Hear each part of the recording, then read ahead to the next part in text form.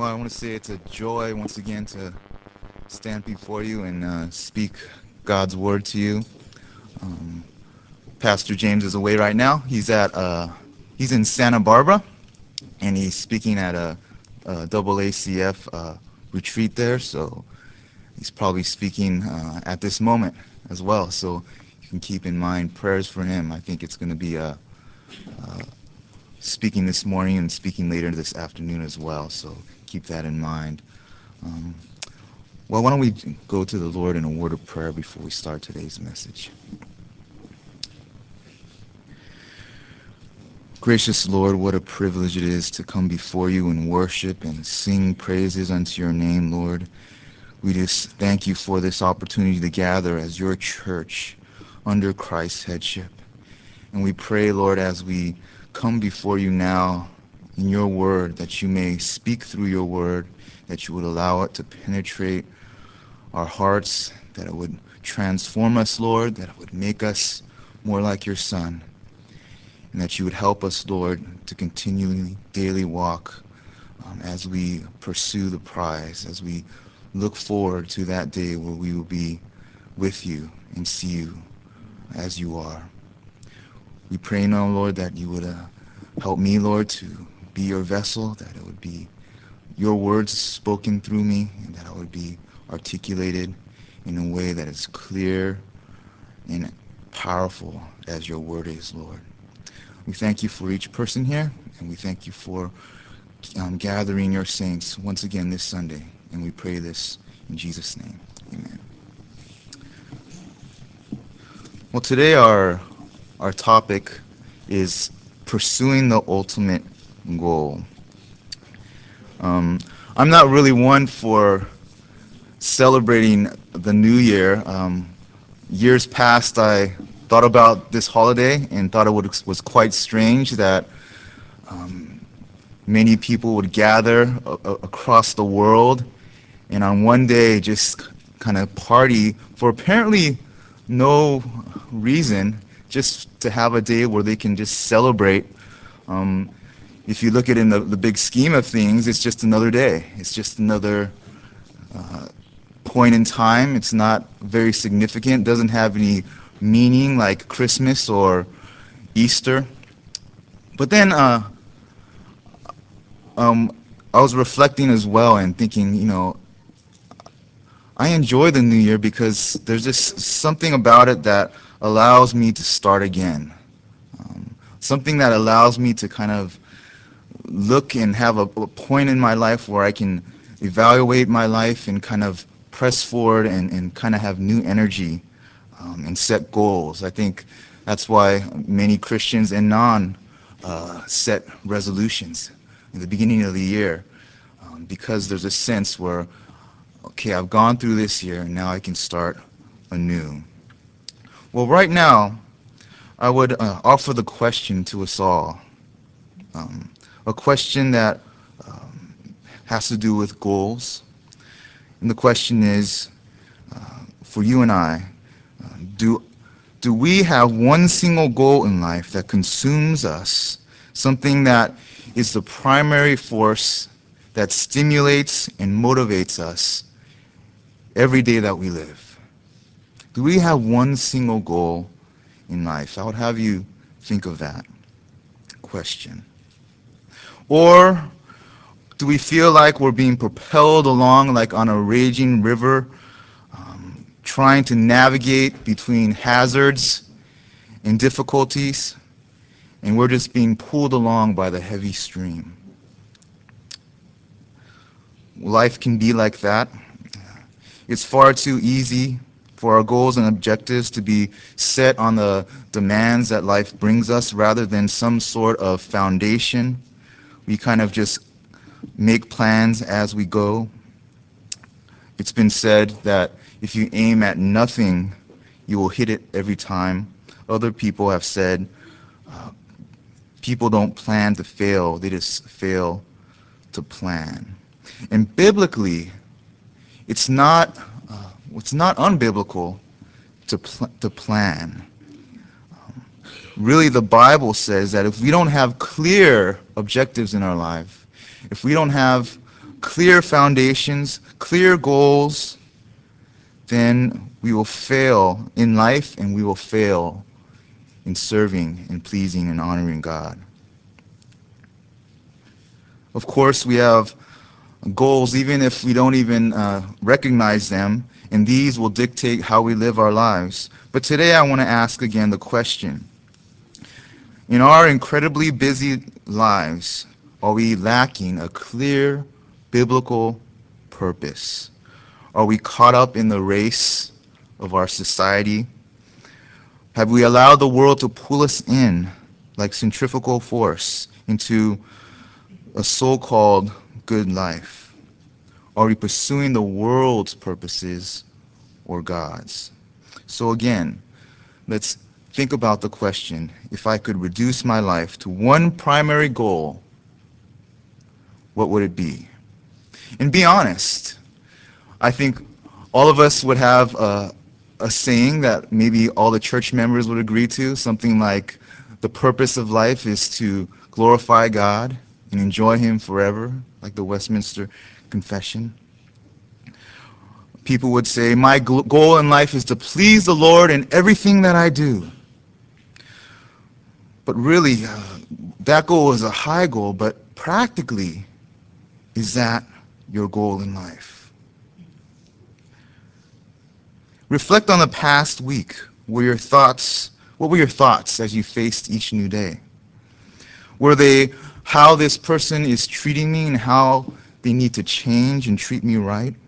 Or was it how my boss is treating me unfairly and how my workplace is such a difficult place to continue to work in?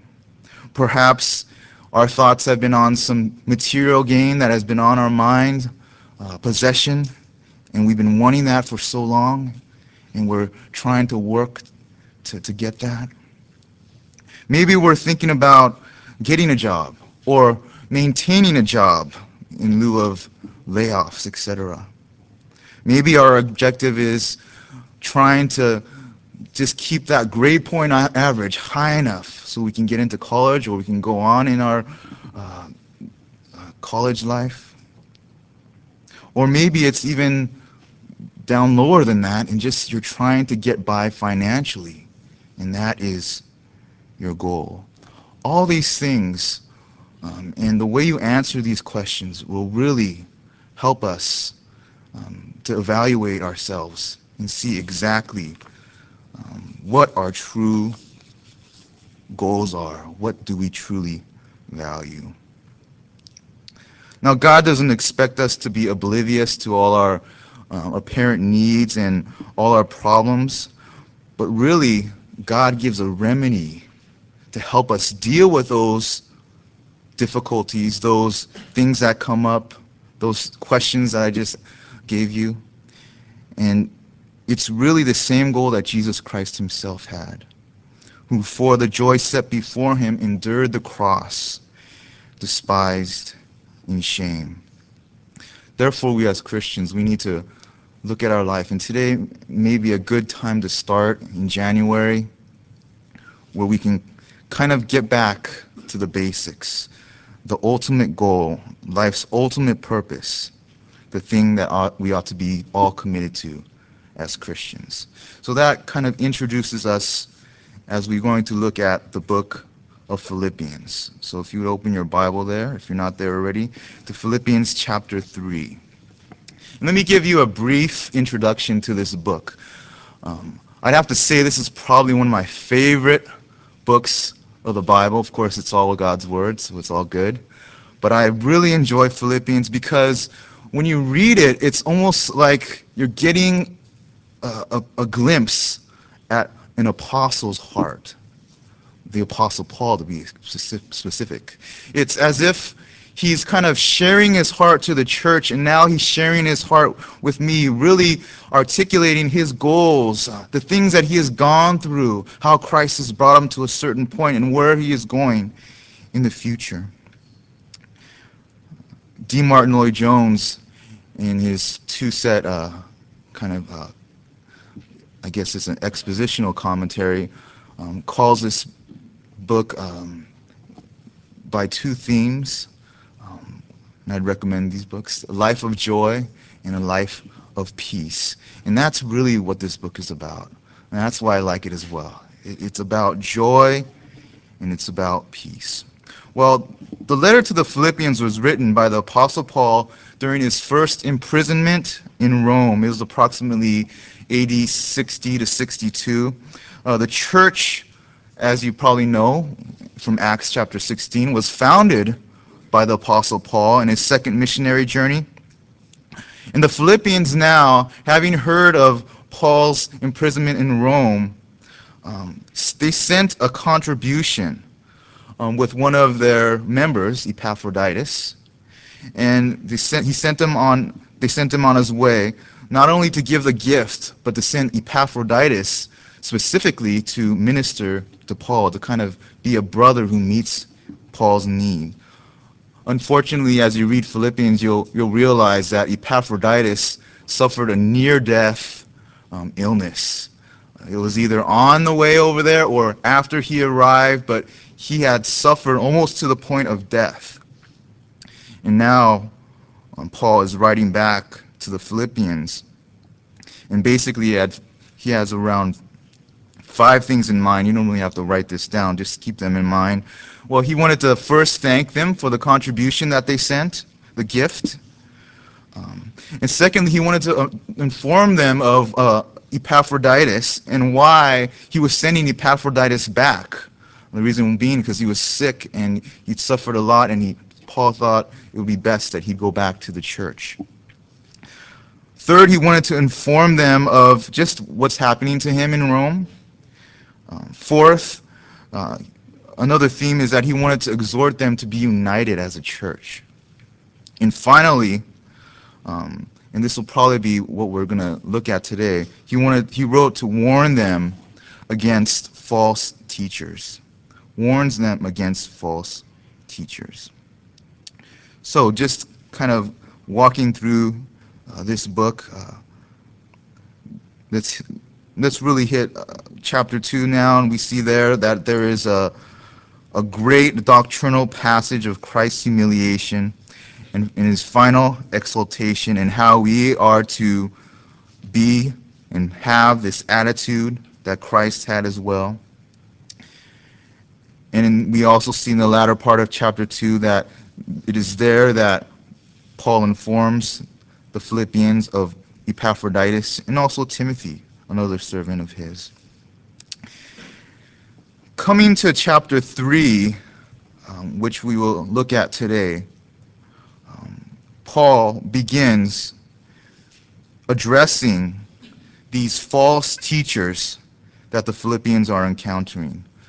These false teachers were probably what are called Judaizers. I don't think we have them today, but Judaizers, they were Jewish in nature, and they wanted to focus on the law, especially circumcision, if you were to be a Christian.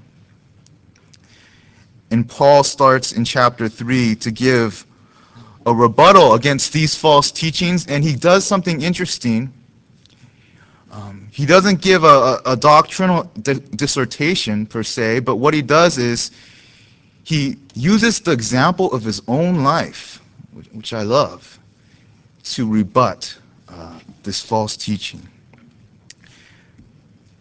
In verses 4 through 7, we have an autobiographical sketch of Paul's life. He speaks of his past and his present and his future pursuits. We see through there that there are various Jewish credentials. You can say that Paul was the ideal Jew. And these false teachers were probably, in fact, looking at their own credentials as Jews, and especially circumcision, and saying these are the criteria for being a Christian. And Paul is saying, if you think that that's a criteria, look at who I am or who I was as a Jew. And then, after stating who he was as a Jew, he states in Philippians chapter 3, verse 7 through 11, and let's read from there, starting with verse 7. Whatever these things were gain to me, those things I have counted loss for the sake of Christ.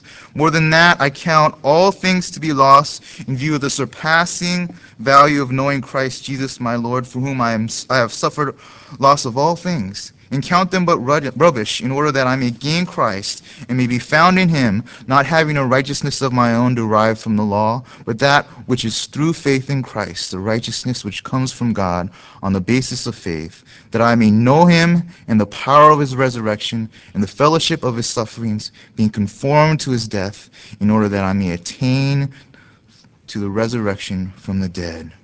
Here Paul states all those other things were of no use because of what Christ has given me, what I've gained in Christ. Basically, there are five things: knowledge of Christ, the righteousness of Christ, the power of Christ, the fellowship of Christ, and the glory of Christ.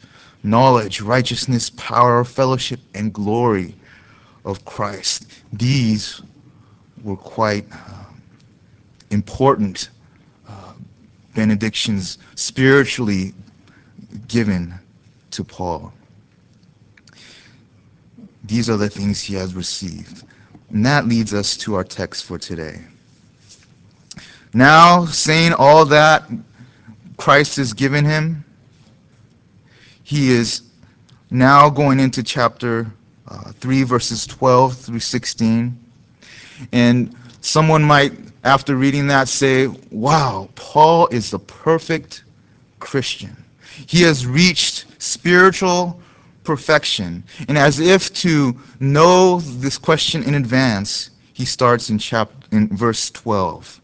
Not that I have already obtained it, or have already been perfect, but I press on so that I may lay hold of that for which I was also laid hold of by Christ Jesus. Brethren, I do not regard myself as having laid hold of it yet, but one thing I do, forgetting what lies behind and reaching forward to what lies ahead, I press on toward the goal for the prize of the upward call of God in Christ Jesus. Let us therefore, as many are perfect, have this attitude. And if anything you have a different attitude, God will reveal that also to you. However, let us keep living by that standard to which we have attained. It is quite possible that Paul was rebutting the Judaizers who were claiming that they were spiritually perfect. And Paul is very clearly rebutting these false teachers and saying, I am not perfect. I haven't attained it. I haven't obtained it. I'm not morally perfect. I haven't received spiritual perfection.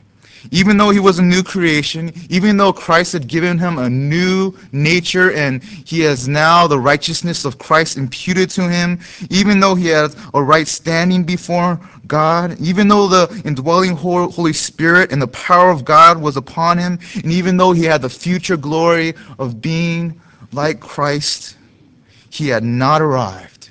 He was still a sinner. He was still in the flesh. He was not perfected.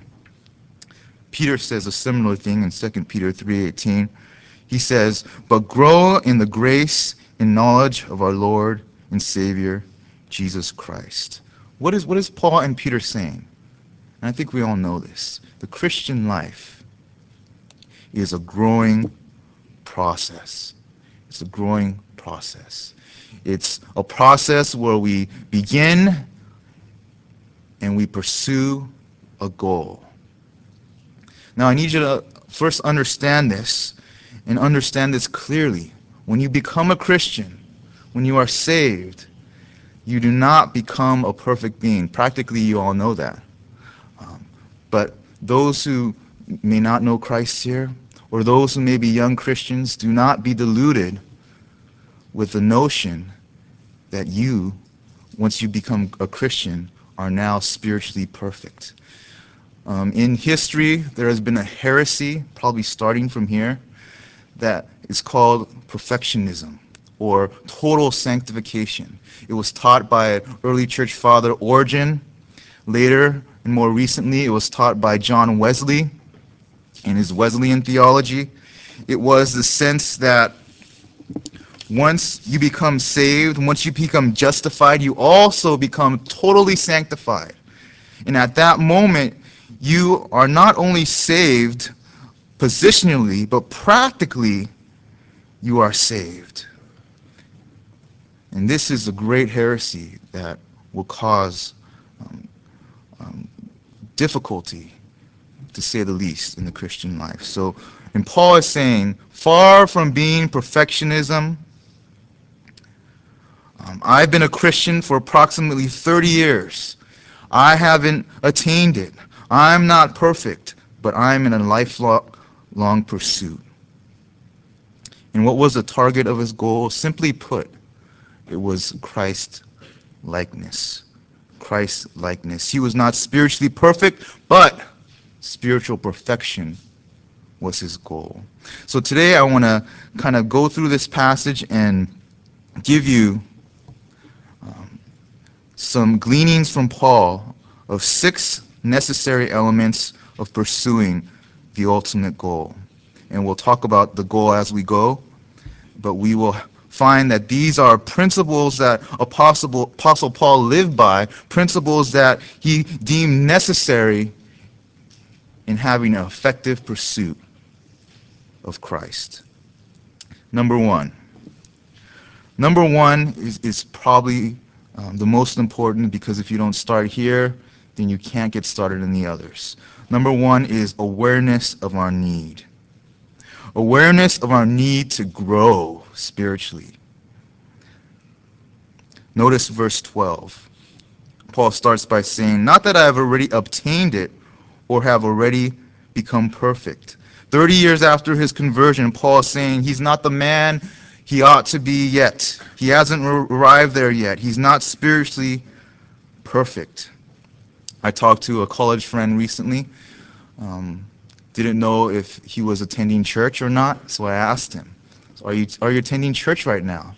And my friend said, well, I think I've kind of graduated from church. That's kind of, I'm moved on to the next stage of my life, and I've graduated from church. And I thought, graduated? Man, how could you graduate from church? I thought. And the lesson here that Paul is giving us is we cannot think of ourselves in any way graduated, or even closer to home, satisfied or content with our spiritual condition. If we are ever satisfied with our spiritual condition, I'll tell you, you're in a dangerous point in your life. You're in a place where you find yourself insensitive to sin, defending yourself when you ought to admit your weakness, and really deceived. We need to be aware that we are in a process and not perfect. We cannot be content with our spiritual lives.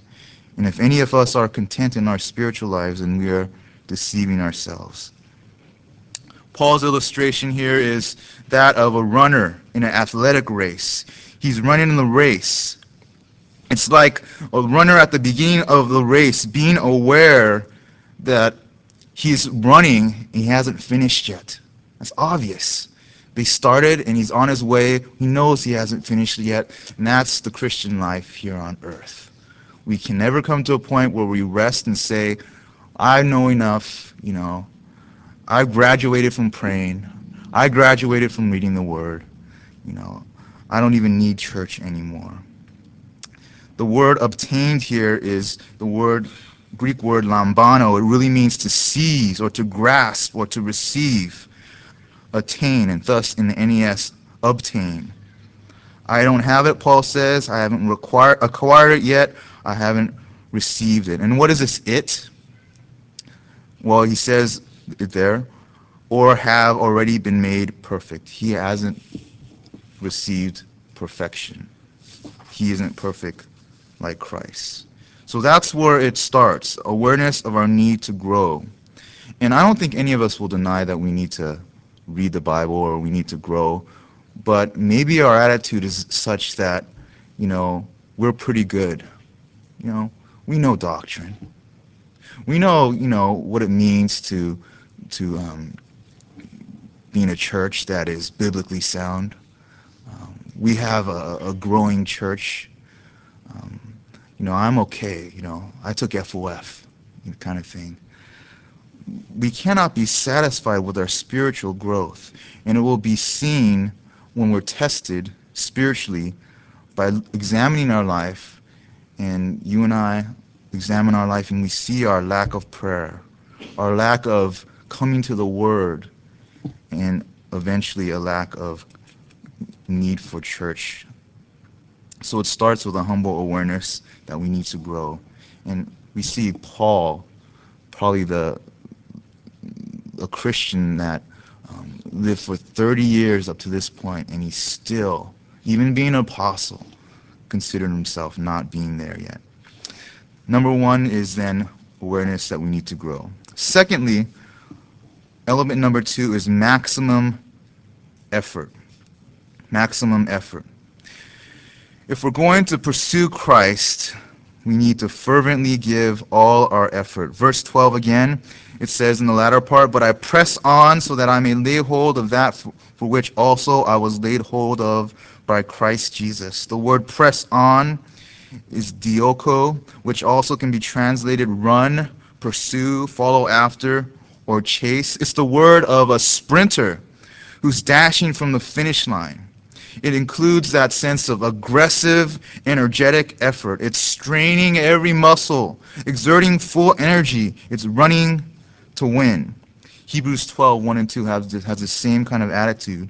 Therefore, since we have so great a cloud of witnesses surrounding us, let us also lay aside every encumbrance and the sin that so easily entangles us, and let us run with endurance the race that is set before us, fixing our eyes on Jesus, the author and perfecter of faith, who for the joy set before him endured the cross, despising the shame, as he sat down at the right hand of the throne of God. Maximum effort means laying aside every hindrance, every sin, and running with a fixed gaze toward the goal of Christ. And what was Paul running after? Look at verse 12. He was running so that he may lay hold of something. The word there is literally to lay hold of something so as to possess it, to appropriate it to one's life. He's trying to grasp or seize something. And what is that? He is trying to grasp that for which also he was laid hold by Christ Jesus. What does that mean? What does that mean that Paul is pursuing the very reason that Christ pursued him? Well, let's look at Romans chapter 8. Let's turn there. Romans chapter 8. Keep your hand on in Philippians. Romans chapter 8, verse 28. And it says, "And we know that God causes all things to work together for good to those who love God, to those who are called according to his purpose." These are Christians he's talking about here, Paul. And notice verse 9. "For those he foreknew, he also predestined." What did he do? Once he saved them, he predestined them to become conformed to what? The image of his Son. To be conformed to the image of his Son. So why did God choose you and save you? For the purpose of making you like his Son. So Paul is saying, for that same purpose, I'm striving after being conformed to the image of the Son. Pursuing hard, pursuing with maximum effort after the goal of Christ's likeness, being conformed to the image of the Son. That is the goal, and it's a worthy goal that necessitates maximum effort. So, not only awareness of need, not only maximum effort, but a third element is focused concentration. I noticed as I was driving in today that in the tennis courts they have targets for archery there. I think it's called the biathlon. No, I don't know what that event is in the Olympics where you ski, cross country ski, and then you stop and you have to shoot a target. And it takes a tremendous amount of concentration to go from difficult physical exertion to steady your hand on a trigger to hit a target. And that's what Paul is looking after here. It's like a race where the sprinter fixes his eye on the finish line. It's like in a basketball game where a player is shooting the free throw and those guys are doing those balloon things, and he's concentrating on the goal, trying not to be distracted. It's in a baseball game where the batter focuses on the baseball being thrown, or after he's hit the ball on the base he's heading towards. That's what Paul is saying here. He says, you need focused concentration. Look at verse 13. It says, "Brethren, I do not regard myself as having laid hold of it yet, but one thing I do." And let's stop there. Notice for the third time, Paul is saying, I haven't laid hold of it yet. I'm not perfect. And then he says, there is one thing that I do. There's one thing that I'm focused on. There's one thing that I pay full attention to. One thing that I concentrate on. And what is that one thing? Look at verse 14. "I press on toward the goal for the prize of the upward call of God in Christ Jesus." The upward call in Christ Jesus. That's the one goal that he's striving after. He's striving after the prize, the goal, the ultimate goal, and that's what made Paul a great man. It is those who are totally focused people, those who are totally focused are those who succeed in life. The world is full of many people who are clever at much, but they're successful at nothing. And Paul's life was focused at concentrating on the goal of the prize. In the secular world, we may admire a person who's called a Renaissance man, who's a jack of all trades. But in the spiritual dimension, the one who is pursuing one thing is the godly man or the godly woman. And look at verse 12. There's a negative aspect and a positive aspect to this one thing. And the negative aspect is forgetting what lies behind, and the positive aspect is reaching forward to what lies ahead. Doing one thing includes eliminating the past, first of all. On March 6, 1987, Eamon Coolin, I don't know if I'm pronouncing that right, an Irish world record holder at the 1,500 meters, was running in a qualifying heat in the World Indoor Track Championships in Indianapolis. With 2.5 laps left, he was tripped. He fell, but he got up, and with great effort, he managed to catch the leaders. With only 20 yards left in the race, he was in third place, and as you know, good enough to qualify for the finals. He looked over his shoulder to the inside, and seeing no one, he let up.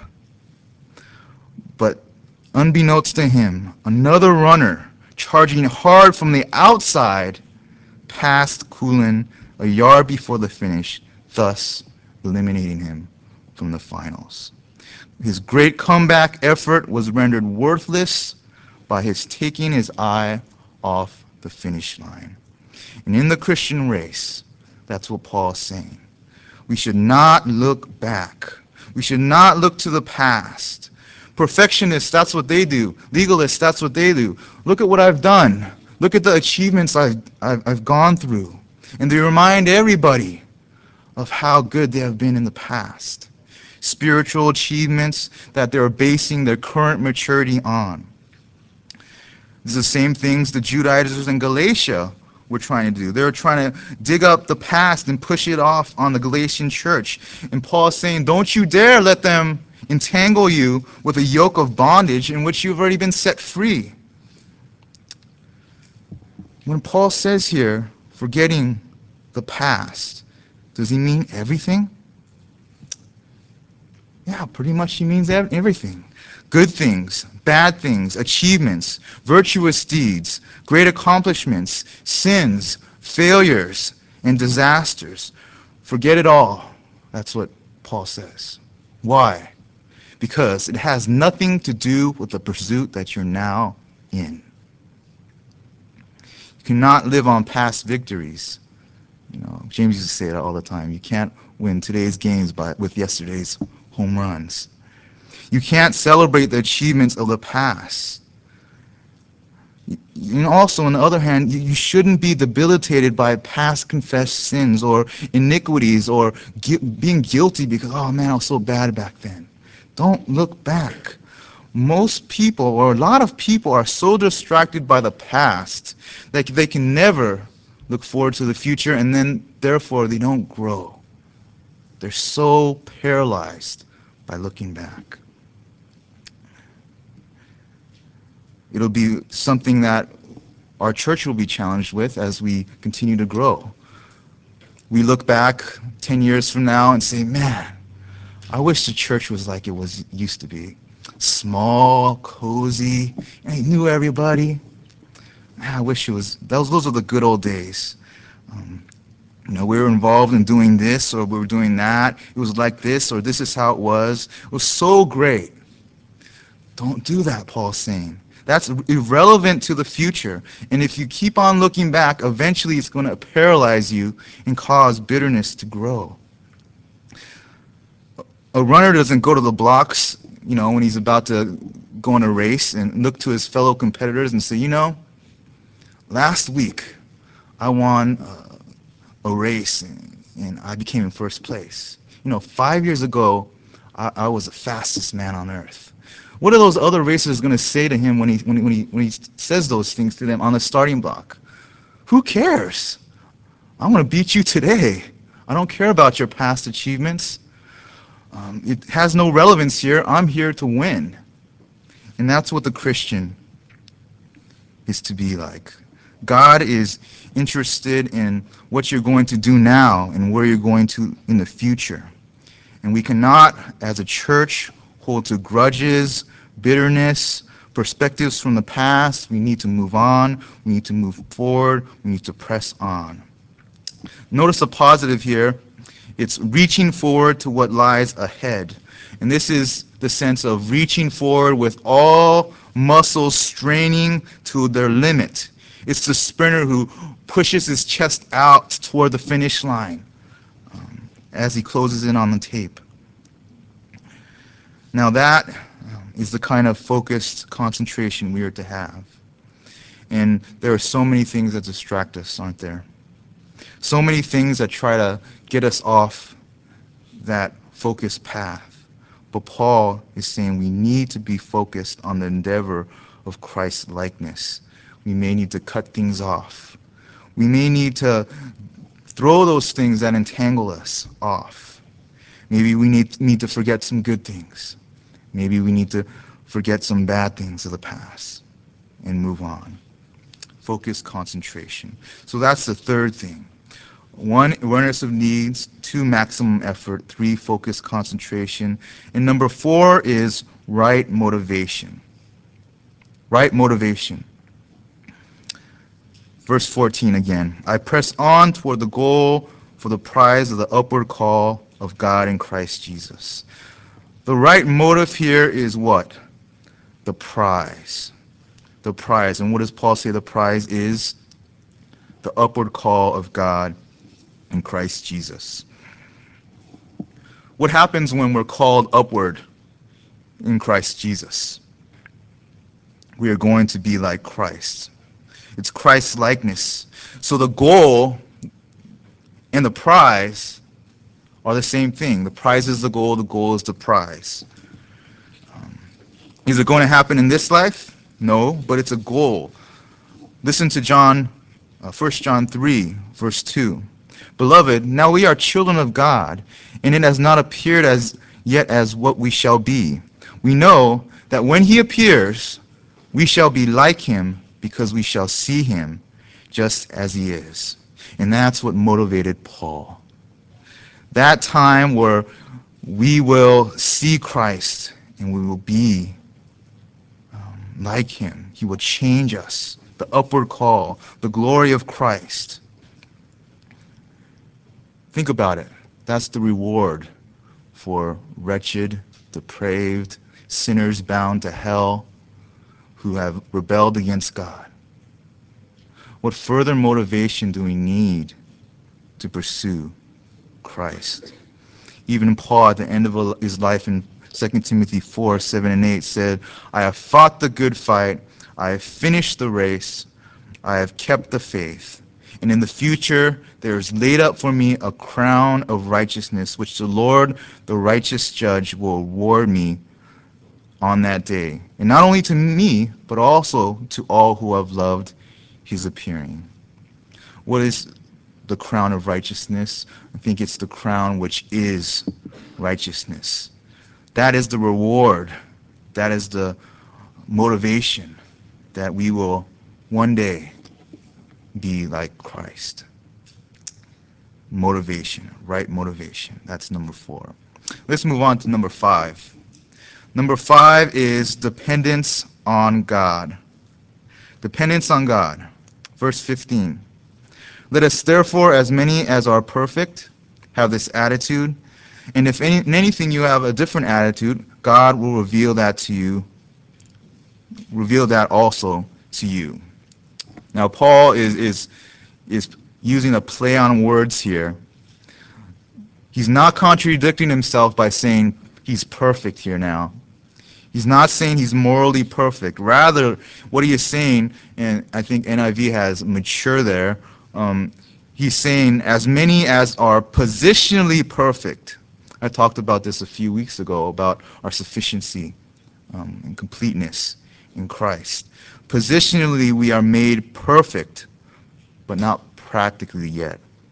Some have said our practice is trying to is matching up with our position, and it will match up when we are glorified in that day.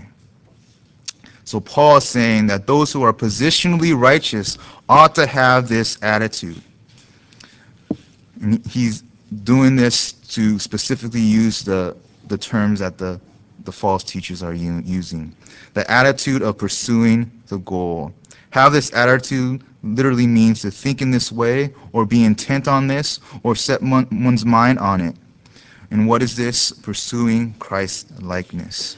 But then Paul says, notice in verse 15, if in anything you have a different attitude, God will reveal that also to you. Paul knew that some in the church were not interested in pursuing Christ, and it's the same today. Some may be more interested in looking to the past. Some may be content where they are, graduated, so to speak. Instead of admitting their need, using maximum effort, being focused, and having the right motive, they simply are content on being complacent. You know what Paul's response to this is? God will reveal this also to you.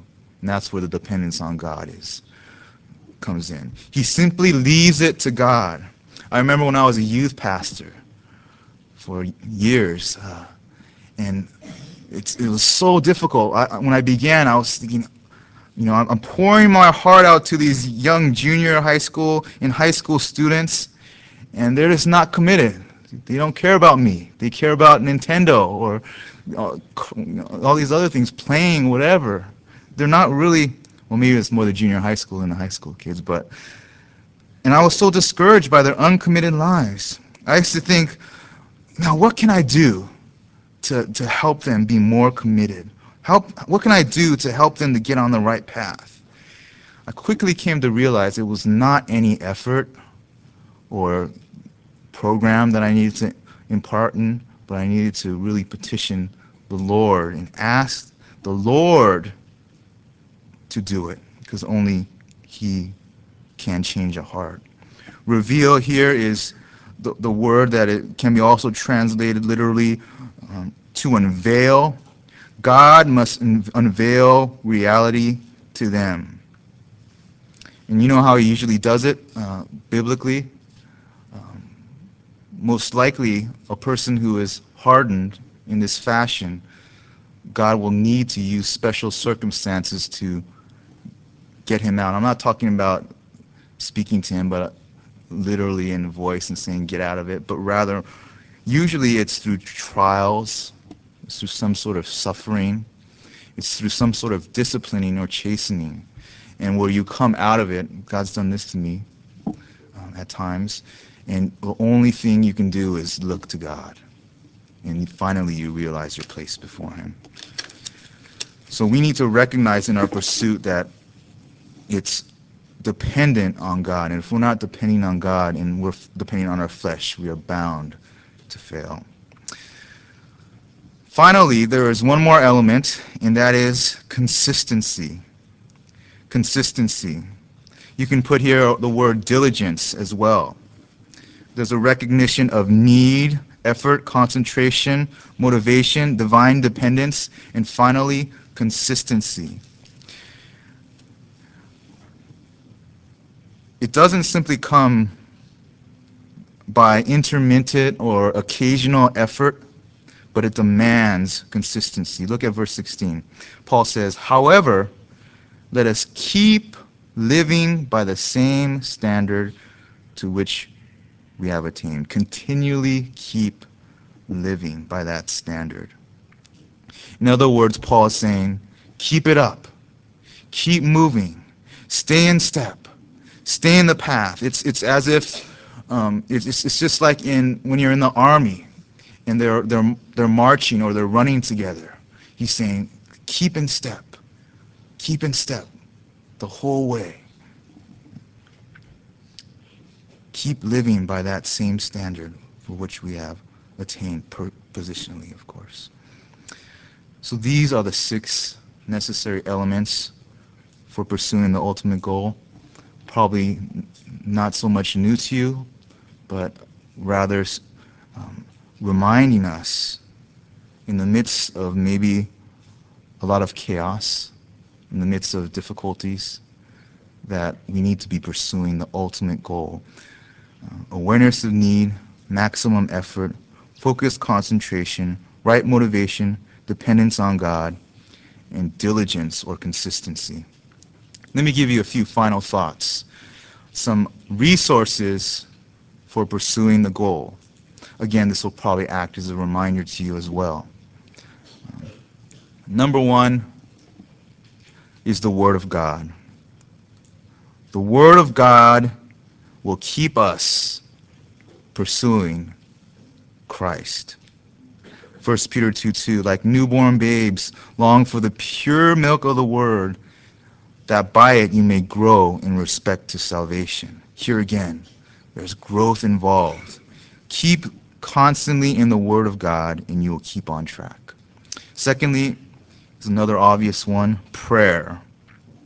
1 Thessalonians 3:10, Paul said, as we night and day keep praying most earnestly that we may see your face and may complete what is lacking in your faith. Paul's prayers was seeking for the completeness of each person in their pursuit toward that perfection, that completeness in Christ. So prayer is key to pursuing Christ-likeness. Third is follow an example. Follow an example. Look at verse 17 in Philippians, the same chapter. Brethren, join in following my example and observe those who walk according to the pattern you have in us. If you haven't already, find somebody to pattern your life after. Get a discipler, get a spiritual mentor who can help you to pursue the prize constantly and consistently. You will find that there's great fellowship and great joy in that type of relationship. And if you're trying to do it on your own, you are neglecting one of the greatest resources to help you in your spiritual walk. Finally, one that maybe you can't actually do, but when you do, you'll realize that this is a tool to help you grow. I mentioned this earlier, trials. Trials. James 1:2-4. Consider it all joy, my brethren, when you encounter various trials, knowing that the testing of your faith produces endurance, and let endurance have its perfect result, that you may be perfect and complete, lacking in nothing. Trials are a necessary component toward the ultimate goal of being like Christ, Christ's likeness. 1 Peter 5:10 says the same thing. After you have suffered for a little while, the God of all grace, who has called you to his eternal glory, will himself perfect, confirm, strengthen, and establish you. But after you suffer for a little while. Trials are working to perfect you. So the Word of God, prayer, following example, and trials. So let me close in just a few questions and then an illustration. Are you pursuing the ultimate goal? Are you growing? Are you stagnant, looking backward in life and not moving forward? Have you become just content or satisfied in your own spiritual life? We need to be dissatisfied with our spiritual life, and we need to pursue God. One illustration I heard from Pastor John MacArthur, he said, give this illustration. A lot of people have died climbing the Alps, falling off of precipices. At the foot of one of the many mountains that has been attempted a number of times is a little grave. It's the grave of a man who tried to climb to the pinnacle, and he fell off the precipice to his death. The tombstone, if you look at it, reads very simply, and it says, he died climbing. That really should be the epitaph of every tomb of every Christian. And that's what I'm doing, trying to do. I'm going to try dying climbing to be more like him as he provides the strength that I need to do it. Let's pray.